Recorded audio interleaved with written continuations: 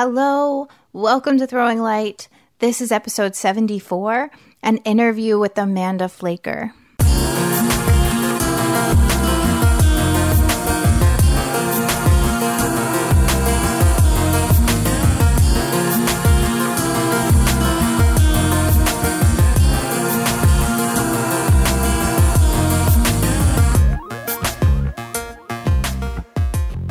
You guys, I am so freaking excited.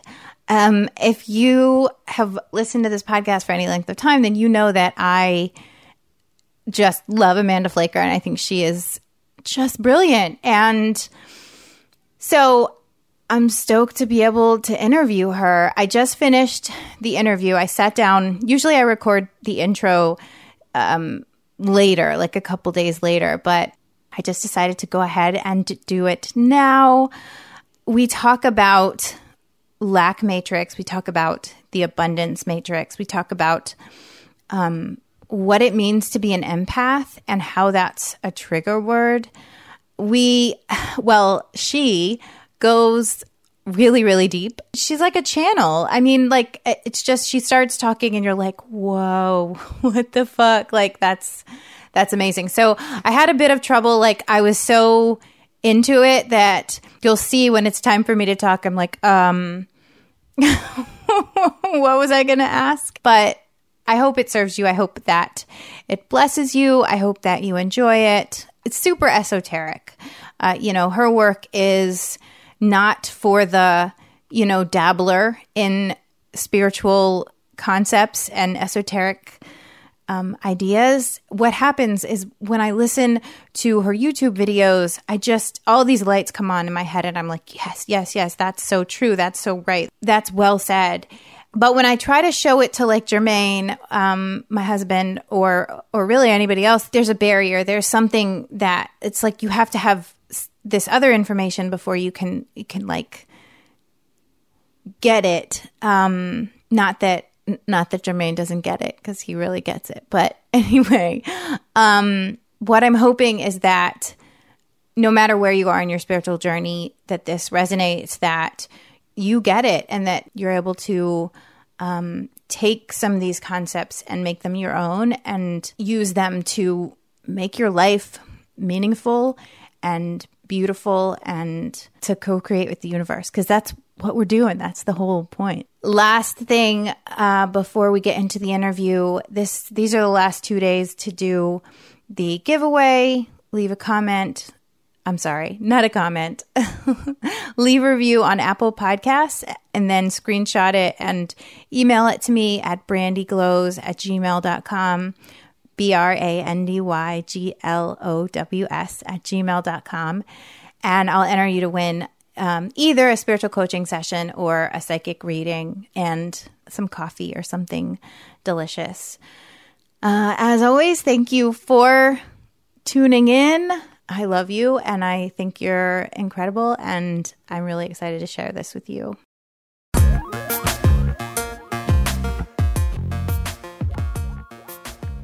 Hello, everybody. So glad to be here today with Amanda Flaker. If you have listened to my podcast for any length of time, then you have definitely heard me talk about her. I mention her content and link her content like many episodes. Amanda is I'll let her introduce herself, and I'll just give the mic over to her. Okay, sounds great. So I have been working with empaths specifically for the past 7 years, and I have a YouTube channel where I pretty much focus primarily on empaths, and more recently in the last 3 to 4 years, empath entrepreneurs. And that's kind of been my passion, and I got into it because I had been in, the typical 9-to-5 world for a while and just came up against a barrier where I was like, I don't feel like I'm expressing or being who I truly am. This box doesn't feel good to me. I had this whole internal world that I didn't understand at all and felt all the time. I got to the point where I'd be like crying every day on my way to work because I I didn't understand why everything about my reality felt so hard, but it felt like no one was talking about it. And I finally just, I guess what many people call a spiritual awakening, I just had an aha moment where I was just like, I can't do this world anymore. I can't do the 9-to-5 thing. I can't, it doesn't seem sustainable to me. And I'm miserable inside of it. And so in that journey, I sort of discovered, I didn't even know what being an empath was. And I don't even honestly remember how I realized that. I think it was my first intuitive session that I had that someone had said, you're very empathic, and something about the word just lit up to me, and everything in my life made sense. It was like a trigger word. And since then, everything, understanding myself through the lens of what it means to be empathic, and then really even taking it one step further and understanding that being an empath is the most human quality that we have. And so accepting our empathic gifts or our human technology is really accepting our humanity. And I realized that the world pretty much is at war with their humanity. And that's why we're miserable. It's because we're at war with ourselves instead of actually in fellowship with ourselves. And what are we and how does it work? Because we are thinking beings, and we're emotive, we're feeling beings, and we are physical beings. And what does that actually mean altogether? So that's where my work has been in the last 7 years. I've just like dove really deep and created a career out of it, which I didn't even know I was going to do. I didn't have a plan. It just kind of all became what it is. So that's my journey. That's beautiful. And it's funny because that's kind of how it was for me with the word empath. I remember in 2013, I did this coaching call. I was being coached, and the coach said something about her daughter being an empath. And I was like the word just kind of, it was like a trigger. And the more I looked it up, I was like, like that explains why suddenly for me, it was like, I felt like I couldn't get through like normal things that people just like went through, like parties. And like, sometimes I would just find myself being overwhelmed with emotion that didn't feel like mine, but I didn't know what to do with it. And I didn't know what it was. And yeah, so that word really, really had a similar effect on me. That's really cool. Yeah, it's a trigger word for sure. I think it wakes people up. Yeah, that's so interesting. So if you were, I guess for people who are new to your work, could you describe a little bit about your you did a little bit your spiritual life philosophy, but I'm interested, like if you were at a party and, you know, somebody said, "Hey, what do you do?" Like, how would you answer? That's such a great question, because for the longest time, I didn't know. I'd be like, well, I'm a coach, but I'm not really a coach. I'm more like a mentor. I teach empaths. I never knew how to answer that question. But honestly, I would say at the core of it, I'm a content creator. And I also mentor empath entrepreneurs one-on-one. So, but my primary thing is creating content, and I create content on YouTube, and I'm bringing language to all these intangible things about being human. That's kind of what I feel passionate about. And it's sort of I think anyone who has multi-sensory abilities or really tap into their intuitive gifts, sometimes it's hard to even explain what it is that you're doing or why it's valuable until you just start doing it and realize that it's valuable, realize that people are asking for it. And with YouTube, in terms of being a content creator, I realized as soon as I started putting myself out there, it started with blogs. I started writing blogs about just weird esoteric stuff and things that I was interested in. And this was before the internet was as censored as it is now, when you could actually find real people talking about real stuff, aside from just like companies that bought their way to the first page, you know? And I remember I just started realizing there was this whole conversation going on with people like me that I would have never even known existed because they were not in my reality at all. And so there's this thing about putting my ideas online. I started seeing how it connected me so quick, and that there was many of us already having this psychic conversation. So many people would say to me, I swear what you said in your blog or in your YouTube videos, they're my exact thoughts. It's like we were talking and you articulated things that I've never said out loud, but I've always been thinking. And I had always been having those conversations as well and not saying them out loud. So when I just put it out there, it was amazing to me how there was this whole receptive group of people all over the world, literally all over the world, that were like, yes, I'm having the same thoughts and the same feelings. And that's when I really realized, wow, how powerful the internet is, how powerful it is to connect the tribe vibe, and to connect with people that you may have never, ever known existed.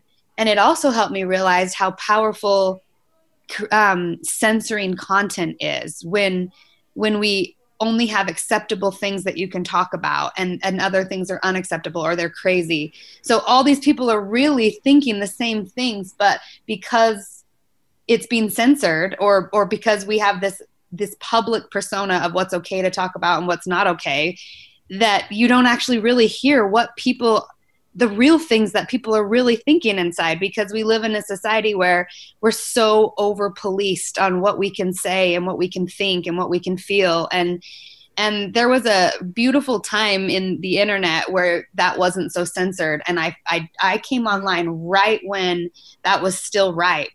And the internet's completely different now. I think YouTube still allows people to find people that are different. So I love YouTube because of that. But, that was a long way of answering your question, but I think really what I do is I tap into the collective conversation that's going on, but amongst people like us that don't have a voice, and I give it language. And something about that process just gets the momentum of the conversation going. And I think it makes people feel not so alone. And it also is exciting and dynamic and so interesting that people have these incredibly weird esoteric experiences and synchronicities and thoughts and miracles, literally miracles happening in their life, that they're like, I don't know who to share this with, I don't know how to share it, or having all these downloads, or there's so many miraculous things happening behind the scenes, but unless we're connecting and talking about it, we don't realize how powerfully this is actually going on in the background, Yeah, absolutely. I heard recently that the job of a communicator, of a good communicator, is to give language to that which is like deep in our heart. And for me, I think you do that. And I like what you have, I think, just the word empath, like we were talking about. But also you've done work on, the lack matrix and the abundance matrix and fault lines and anomaly. And I think those words are so, it's like you're, and I don't know if you make up language or if you, I don't know if you're downloading it, but it's so, it resonates so much to me. And I just feel like, that rings true, like deep in my soul in a way, that like, that's, it's like, that it's like, it's true. Yeah. Well, so one of my questions you kind of already answered was how did you land on working with empaths? But like, was it, I guess, how did you, I think that question still works. Yeah, for sure. It was because of my own trying to understand myself. I honestly have never once read a book about empaths. I don't really dive deep into research about empaths, which might sound weird, but something about when the word was triggered in me, it's like I knew what it meant. And it opened up this whole realm. It's like as soon as that word triggered something in my brain, all this content started, all this, not even content, but understanding of myself started just flowing. It's like something clicked that had never clicked before, that I always understood about myself but never had language for because it was never named. And that's something that's so interesting about being human, and the fact that we speak, that it's like until something is spoken, it doesn't exist really in the 3D. So giving it language has helped me understand what it is. And so how I started working with empaths is just understanding myself. It was honestly me trying to understand what that meant. So I would write about it, and then I would talk about it, and I'd put it online, and then people would resonate with it. And so that's, to me, what started the conversation. And it was always me. I thought, I'm going to understand myself and talk to myself. And if there's anyone like me, then maybe this will help them. And that I did it for me. I was my number one client in my mind. I mean, I didn't even call it that in the beginning. I just was like, I want to help me understand me. And maybe in that process, I can help someone else.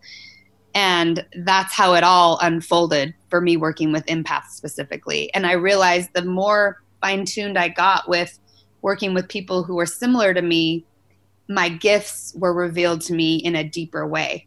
So it's kind of been like this weird psychological experiment, which is like as I talk to empaths and work with empaths, I'm really just getting an opportunity to love myself more. Wow. Yeah. I love that. And you talk about, that's beautiful. I would love to back up. And how would you define empath, just for people who don't know that word or that term? Well, I think it's important to understand that there's not a ton of unanimous definitions of what that even means in terms of just people that are talking about it. But the general idea is that to be empathic means that you can feel other people. You're sensitive to how other people feel. And obviously this is a spectrum, right? I mean, and I think everyone everyone is empathic to an extent, unless you're a sociopath, and which would be like the exact opposite of an empath. So it's not like an elite or special group of people. It's a very human quality, but some people, the ability to feel others is way, way, way more amped up than others. And so, I think primarily people who I work with are people on the spectrum of being very, very finely attuned to how people feel. So it can go, you walk into a room and you instantly can feel everyone's emotions, or you're with someone and you emotionally will take on their emotional state, where you feel it's like there's no distinguishing between you and them.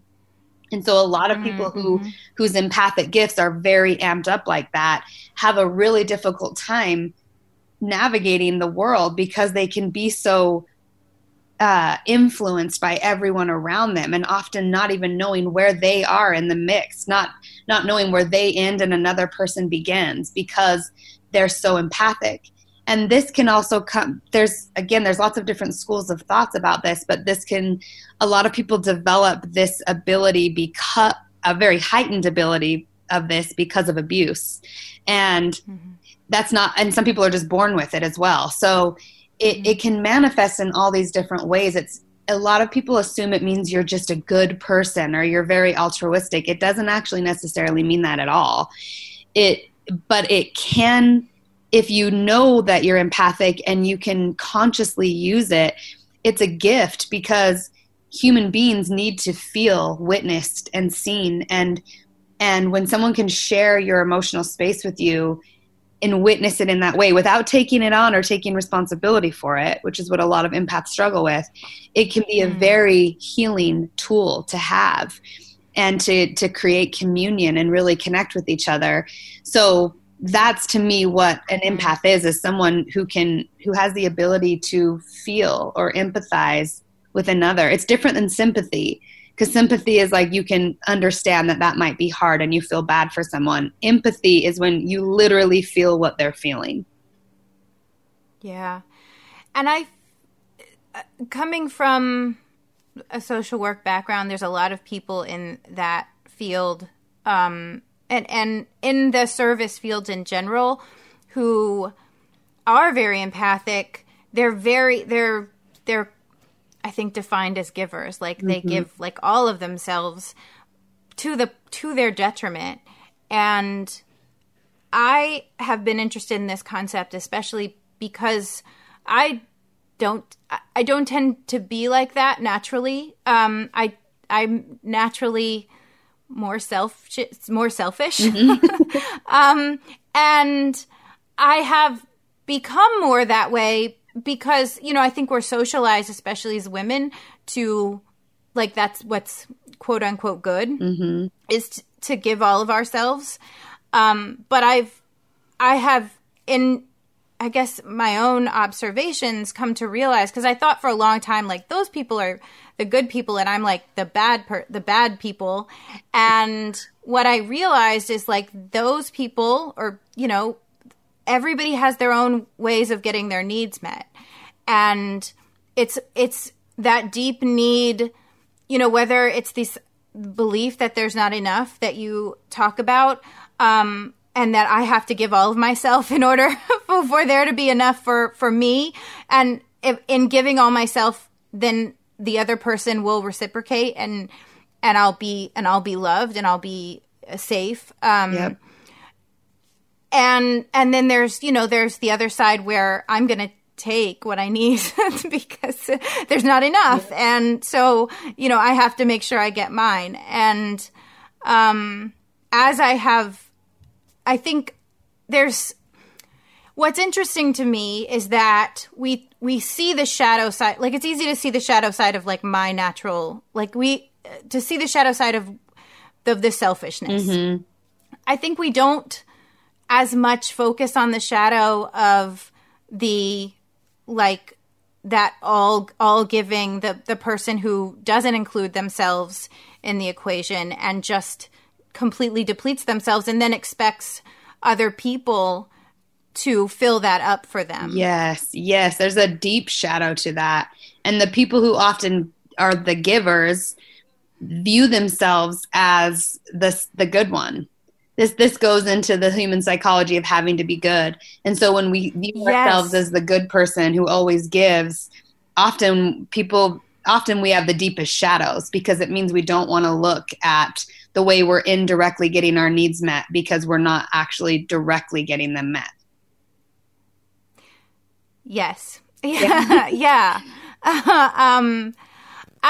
Can you talk more about, I think right now what's coming out is a deep desire to be good. And so I would love to talk more about that and hear your thoughts on that some more. Yeah, this is huge. I think it's so important for people to understand. Shadow work right now is, I feel like, more important than ever, because the thing to understand about the desire to be good, there's nothing wrong with it, because we want to be good because it feels good to be good. But what we don't understand is the reason why it feels so good to be good is because we are in a reward punishment system, which is the lack matrix. So we reward good behavior and we punish bad behavior. But the problem with that is we have to always determine what's good and what's bad, which always changes based on what's trending, what's popular, what's valuable at the time, it changes constantly. And so, and understanding the lack matrix is that fundamental belief that there's not enough. This is the basics of this belief. There's not enough. And so we have to determine who's worthy to receive. So we have to create some sort of system to say who's worthy and who's not worthy. And the ones who are worthy can receive, and the ones who are not worthy don't receive. And this is all based on this fundamental belief that there's not enough, which is actually an illusion. So what we create in that paradigm, which is ultimately the victim, aggressor, savior paradigm, is this idea that something always has to be sacrificed because there's not enough. So our tendency and our obsession with needing to be good is not necessarily altruistic at all. It's a survival mechanism. And that's why it's not necessarily always coming from the idea of being good, is not necessarily coming from putting other people's best interests as your own, or putting your best interest knowing that you're actually ultimately connected to everyone. And that there is, when we shift our mindset, when we really look at that and understand that the truth of our reality is that there is enough. We haven't energy itself is infinite. The very essence of what we are is infinite. Energy can never be destroyed. It only changes forms. There's cycles. Things cycle and change, but energy is infinite. There's quantum physics shows us that there's an infinite amount of ideas, an infinite amount of realities, and an infinite amount of parallel realities. And that actually our thoughts and focus shift us all the time. So what's always driving the reality that we experience is our core beliefs. Most people are in a core belief that there's not enough. And so their tendency to need to be good is based on survival. And what's dangerous about this whole thing is that as long as the beliefs about what's good are actually serving everyone, serving the planet, serving the whole, then it's fine. The hive mind and the autopilot of that program can kind of function. But as soon as the majority rule belief is actually not serving the whole and is not sustainable, then the things we think that are good are actually working against us. And so we've got to get over this whole concept of being good, because we control each other through that. And kind of going back to what I was saying earlier about everything being censored and this being fearful of each other, being fearful of people's thoughts that are different than ours, being fearful of people's beliefs, being fearful of all of that comes from this idea that I have no innate power. And all the power's out there in the group. And so in order for me to feel good, I have to change the group. And so we go from being creators to just being cogs in the wheel. And we believe that we have to convince others or force others or dominate others to believe what we believe in order for our reality to exist, because we don't believe that every reality exists and every reality can exist. So it really truly causes us to focus our creative energy, which imagine if you really knew that there was enough and that no one believing something different from you is actually a threat to you if you understood your power, that you would just let people live their lives, because your only focus would be, I want to live the best possible life I can live. And I want to make sure that I curate my beliefs. Beliefs are the key. What I believe is what I will experience. And so that's number one most important priority is, what am I believing? And is it serving me? And is it serving my relationships and serving the whole? And because we have unhealed wounds and unhealed trauma collectively and individually, we believe things based in trauma. Our beliefs are all filtered through this trauma that has not been healed. So they're filtered through lack. So we keep creating the same situation over and over and over. And even right now, what's going on in the world, it's like when trauma comes to the surface to be healed, it's the opportunity for things to change. But typically, if we stay in the lack matrix, the system doesn't change at all. All that changes is power. Power just changes hands. So now who was formerly the oppressor becomes the oppressed, and who was formerly the oppressed becomes the savior or the aggressor. It's just power just changes hands, but no change is actually made. It feels like there's change because there's a lot of momentum and there's the power shifting hands, but it's the same exact system, just with new players in hand. Now what's good, what was considered good in the old paradigm is now bad, and what was considered bad is now good. And it's just things just shift around, but it's the exact same system, which is lack. And that is the systemic issue. The systemic problem is lack. It's infiltrated every system, every organization, every religion. It's in the human program. We have a collective belief that there is not enough. And so we keep going to war with each other, and we keep creating the same exact systems over and over, but because we believe there's not enough power. So the only way to have power is to dominate it, is to take it from others, or to control it in some way and say who's allowed to have it and who isn't. I don't know if that answered your question, but it goes so much deeper than just being good. Being good has to do with survival. Yeah. No, it's absolutely answered my question. And I was like making mental notes of like the things that I wanted to to like go into. Can you talk about the victim, aggressor, savior paradigm and where that comes from, and kind of how you talked about, you mentioned it, but I would love to hear like, because I feel like we all play those roles in different, and I think you've talked about this. We all play those roles. Like, they are all of us. Exactly. We play every role. And so is that, where did that concept come from? Well, the victim, aggressor, savior is a psychological concept. I don't know who originally came up with it in terms of that exact wording of it. I don't know if it was Jung or I'm not sure, but it's pretty well known in the psychology realm. But it's so deep, and if you want to talk about like the origins of what happened, I don't really know. We know there's, and even in all the mythology and the literature and religions, there's this kind of general idea that at one point we were living at a higher state of consciousness, and we had total trust with creation, and we had total trust with what we are as creators. But at some point, some program got in the system, this lack matrix or this illusionary grid that actually shifted the lens and taught us to not trust, or caused fear, or caused trauma, or something came into the picture where we fell in consciousness, or we lost our trust in what we are, and there's lots of different ways to look at that, but it's how the duality was created, and this idea, this polarization that we're in.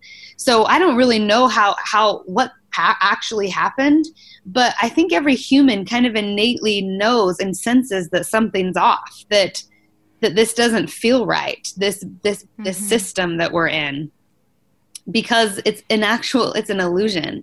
And even in this system that we're in is very linear. Like, we have this concept in our science and everything. It's changed because science has evolved so much, but mainstream people still believe in mainstream science, this idea that there's a beginning, a middle, and an end, and that's it. Even though everything about the planets and nature and energy itself shows us that we are cyclical. We're not linear. We die and come back to life, just the way nature does. Yeah. And planets are round, like everything's cyclical. But we've somehow went into this simulation where we believe in limitation and lack and a linear world. And it's interesting. It's like an interesting perspective, but it's a mimic program of the actual reality. It's a simulation. It's not even real, but we believe it so strongly, which attests to how powerful we are as creators. And if we believe something, we create it, and our whole world will reflect it back to us. Yeah. Yeah. I would love to talk about, so there's an interesting, you kind of touched on it, but I'm fascinated with this idea of how like you've said, punishment, like punishment doesn't change behavior. And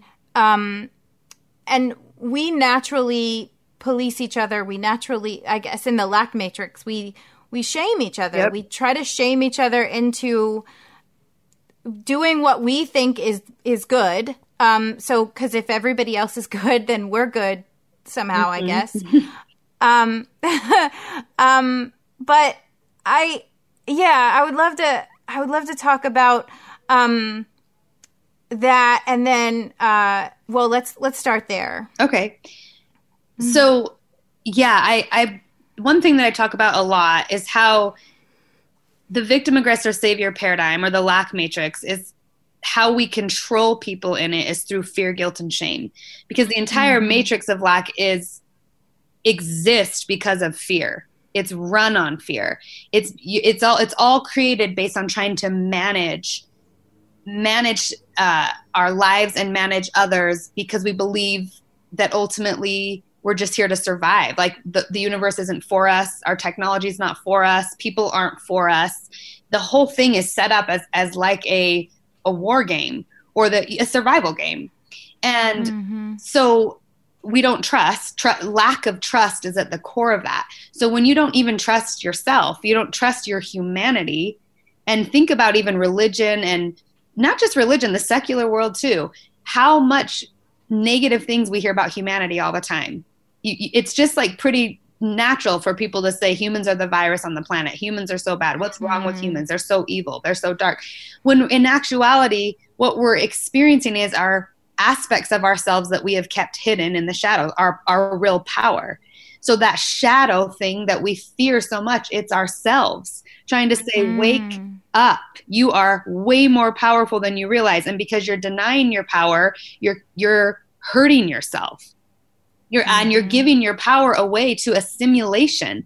You're fueling. Our power is our beliefs, like I said, our emotions, which fuel our beliefs. Emotions are the fuel. People don't act unless it's emotional. Even marketers know this. They figure out where can we emotionally trigger someone into buying this.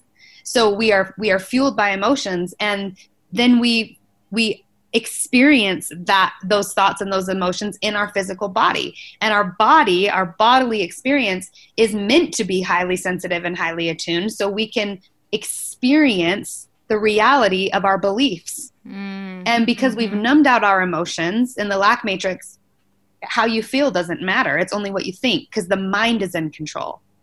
And that's why there's that saying that the mind is a wonderful servant, but a terrible master. It's not connected to discernment in the way the body is, in the way that feeling or being embodied is. So this is all so deep, but going back to what you said about shame and policing each other, is that we do that because we do not trust. We are in fear and we don't trust. And it's not actually about not trusting others. We don't trust ourselves because we're denying our power.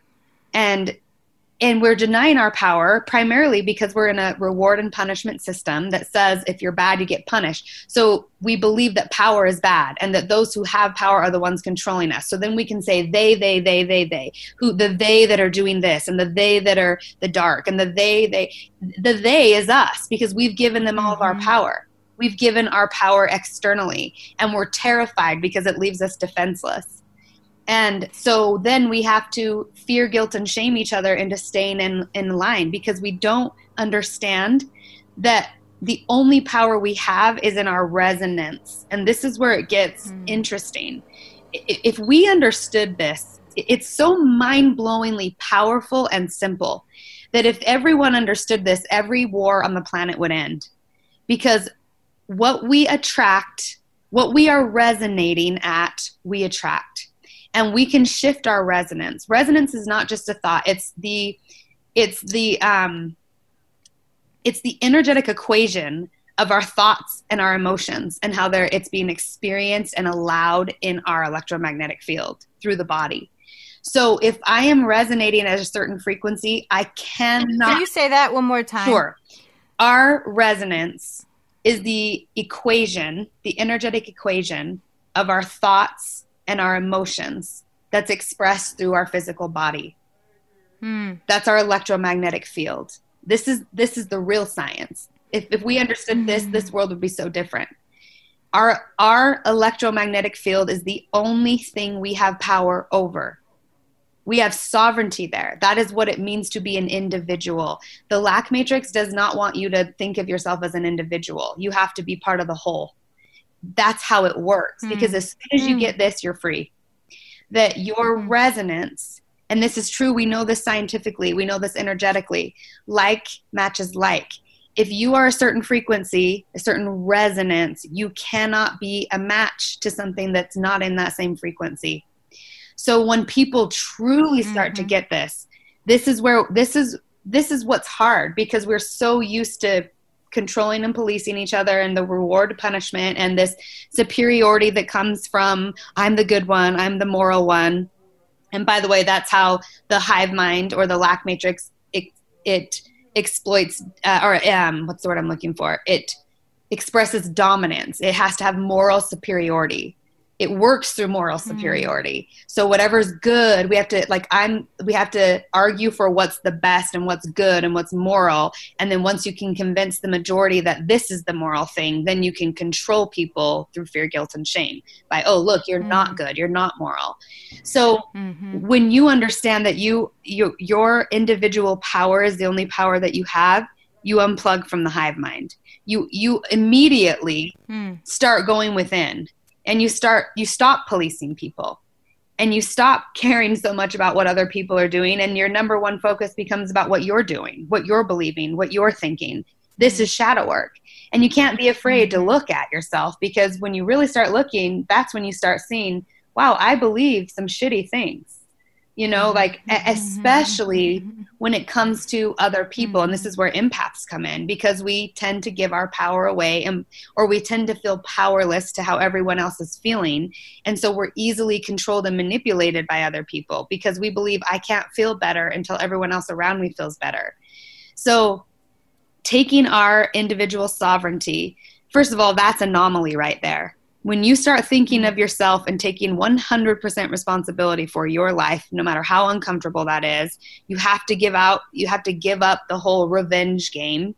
It doesn't mean you ignore how that feels from people who've wronged you or whatever, but you have to see your part in it. There's no way anyone can transgress against us unless we give them our power. And that is so hard for some people to wrap their brain around, because we are so deeply embedded in that system of revenge, reward, and punishment.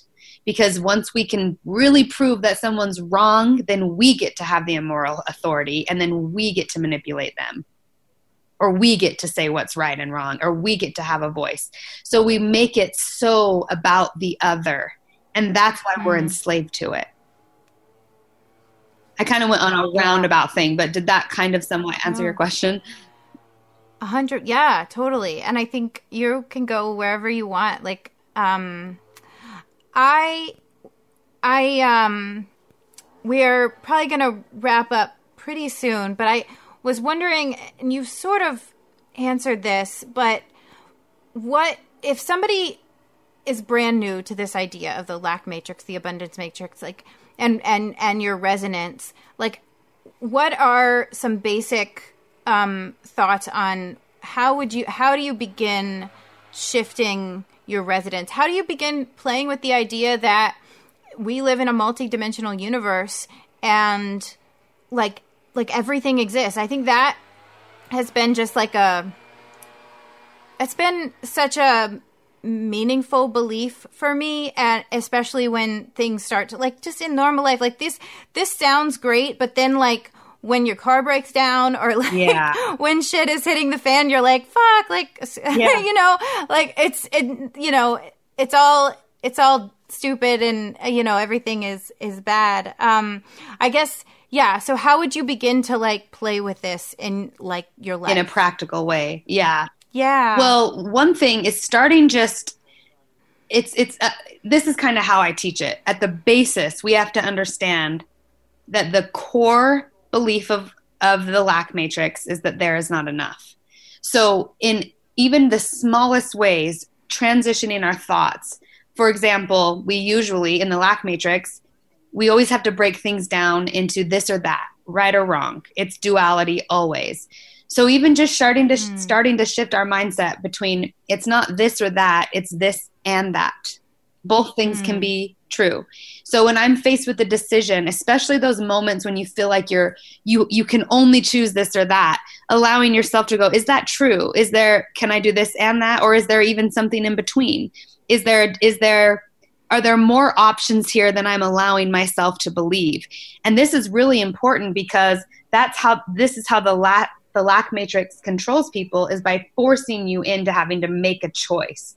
This illusion that, for politics are a good example, you can only be a Republican or a Democrat, or liberal or conservative. It's not true. That's such bullshit. People can be both and be neither, or anything in between, or not care at all. So we have to start allowing ourselves to just consider possibilities. And it's really a mindset shift. So even when I'm in a situation where my car breaks down, we could trigger, especially if we've been deeply in lack, it could trigger a whole series of beliefs like, I don't have money, see, nothing's ever going to work out for me, and blah, blah, blah. It starts with questioning, just saying, is that true? Is it true that this is the only thing that's ever going to happen to me, and that I'm going to keep being in this situation? And is there any other thought I could have about this right now that just feels a little bit better than the powerlessness feeling of that? And this is what's so interesting about this work is that you have people on the extreme of believing you always have to be positive and never look at anything negative or you're going to manifest negative stuff, which is actually not true. What the goal is to get neutral. First and foremost, just to allow ourselves to get more neutral instead of being so obsessed with this or that, right or wrong, it's good or bad, and making it so black and white. So to start out, just allowing yourself to just paying attention to when you're jumping to extremes and jumping to polarization and asking yourself questions like, is there another way I can look at this? Is there another way I can see this? Is there another route I can take on the way to work? This is where anomaly comes in. And I think it's really important that you brought anomaly up, because anomaly is what propels us out of the mimic program. Anomalies is what propels us out of lack and out of the simulation of lack. We have to see evidence of something different before we start believing it. So, and even I wouldn't even say that's true. We have to believe that something's different before we start seeing evidence of it. So we have to start just allowing ourselves to consider that possibility first and foremost, that it's not just this or that. And one of a good way that people can even navigate their way out of lack and abundance, I have what I call the 7 laws of astronomical abundance, which are just basic concepts on the difference between the lack beliefs in the lack matrix and the abundance matrix, and the different emotions that dominate both, and how we can really, what we take action on is what matters. If I'm taking action from a place of fear or guilt or shame, I'm in lack. When I'm taking action from a place of excitement, of joy, of going towards something I want, I'm in abundance. When I'm against something and I'm taking action from being against something, I'm creating more lack. And this is important right now, because there's a meme going on. A lot of people are saying, with this given situation that we're in, this thing, it's not enough to be against, in this case, racism. You have to be anti-racism. But I would even take it one step further and say, if you're in an abundance mindset, it's not enough to be anti anything. You have to be for something. You have to know what you're for. So you can feel all the anger and the oppression and the bullshit of the lack matrix, and it's important that you do, because that's your human technology telling you something is wrong. You need to listen to this. But then if you take action from that space, it's in that energy of, well, then I have to change someone out there, or fix someone out there, or control someone out there, or dominate someone out there in order for it to feel better. That's just lack. So you have to take this sucks, something's off, and go all the way to, what do I want then? What is this showing me about what I want? What is this showing me about what I'm for? And we have to get a vision about what we're for. And that's how we start stepping into abundance, because everything we need and want and desire exists. We have the technology to set the whole planet free with free energy. We have the planet to we have the technology to set the whole planet free economically as well. And it's being suppressed because the lack matrix is held together by powerful, powerful principalities and jurisdictional hive mind energy, like strong belief systems that a lot of people believe, that then the whole system of lack is keeping in control through fear, guilt, and shame, through punishing, through censoring, all the bullshit you see going on, which has been going on forever. It's nothing new. It gets more intense when anomaly is about to happen. And that's why we're seeing it so powerfully right now. We've seen more censorship than ever before, more bullying than ever before, more social shaming than ever before, more division than ever before, more groupthink than ever before. Right now, if you really pay attention to the narrative that social media is, it's all about groups. There's no individual. It's not about individuals at all. And they don't want you to talk about individual anomaly, because it goes against it goes against the whole group think idea that's part of the lack matrix. So this work, the most important thing to understand is that it's an individual journey. And if we want to navigate in abundance, we have to get out of the mindset of majority rules. That is one of the most destructive belief systems to have. Because if majority decides that everyone should be or that a certain group of people should be oppressed, and they can morally convince, just like Hitler did, why this group of people could be convinced. All you have to do is get it enough into people's mind, and then get enough people to believe it, and get enough people to believe it's right and good.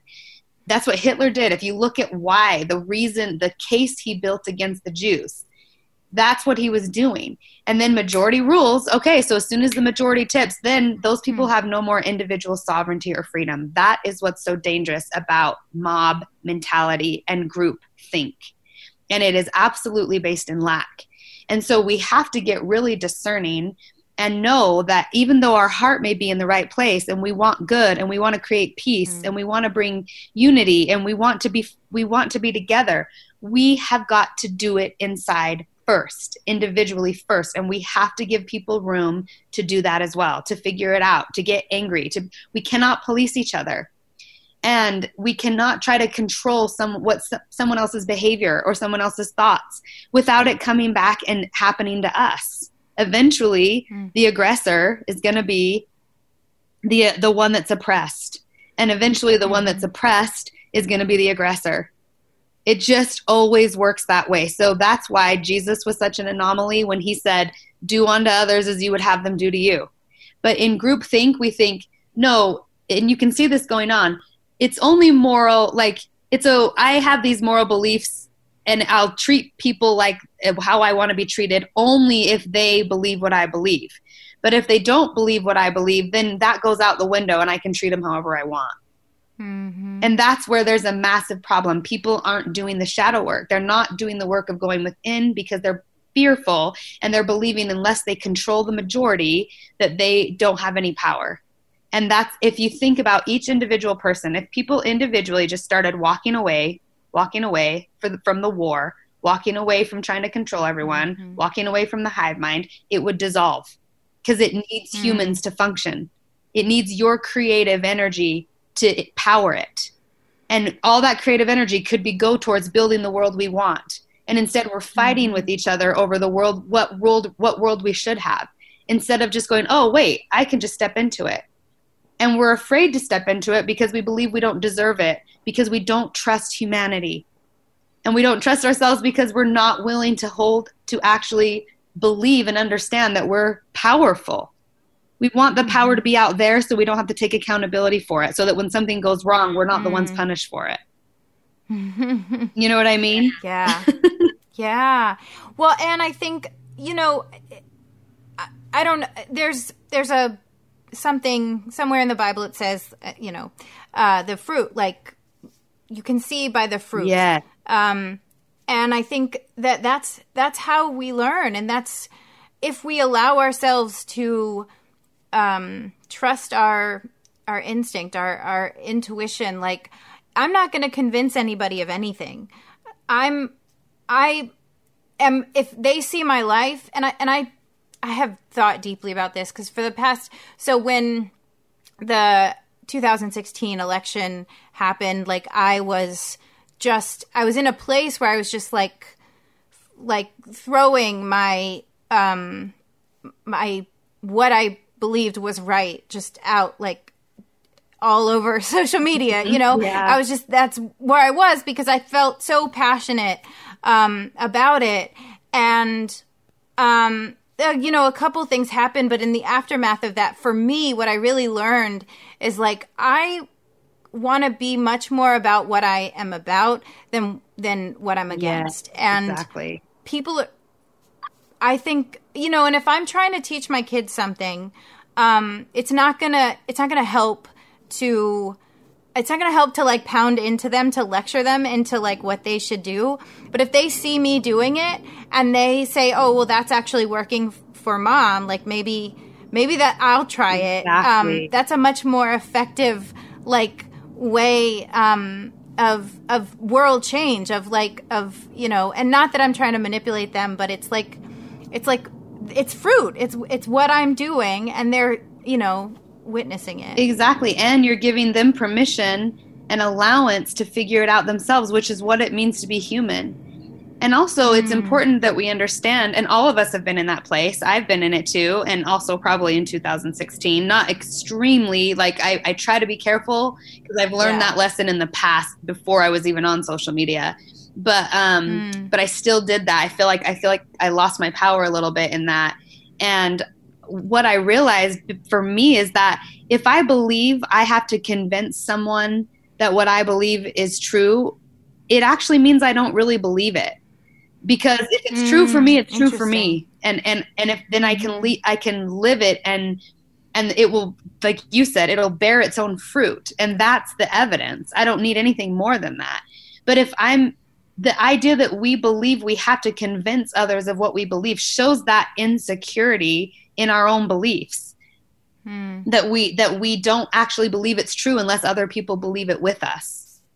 And that's because it's easy. Again, our beliefs create our reality, and there is something very powerful about the more people that believe something, the stronger and the more momentum it gets. But so often people just give all their power away to whatever the group is thinking, because, like I said, it gives us the opportunity to not have to take responsibility for the world we're creating. Yeah. Well said. I think we have to wrap up now. I want to respect your time. But I would love to hear where people can find you, how to connect, and I'll link all of it in the show notes. Okay, awesome. Well, my new website it should be up on Monday. So I'm going to give that, which is amandaflaker.com. And I don't know when you're going to post this, but if for some reason it's not up yet when people go, it should be very, very soon.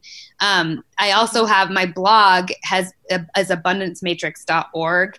And I am not super active on it. It's kind of the middle ground I've been using while my website has been getting up. But my website's going to be the best place to see what I offer and what I do. And then, of course, YouTube. My YouTube channel is just under Amanda Flaker, and that's where most of my content is.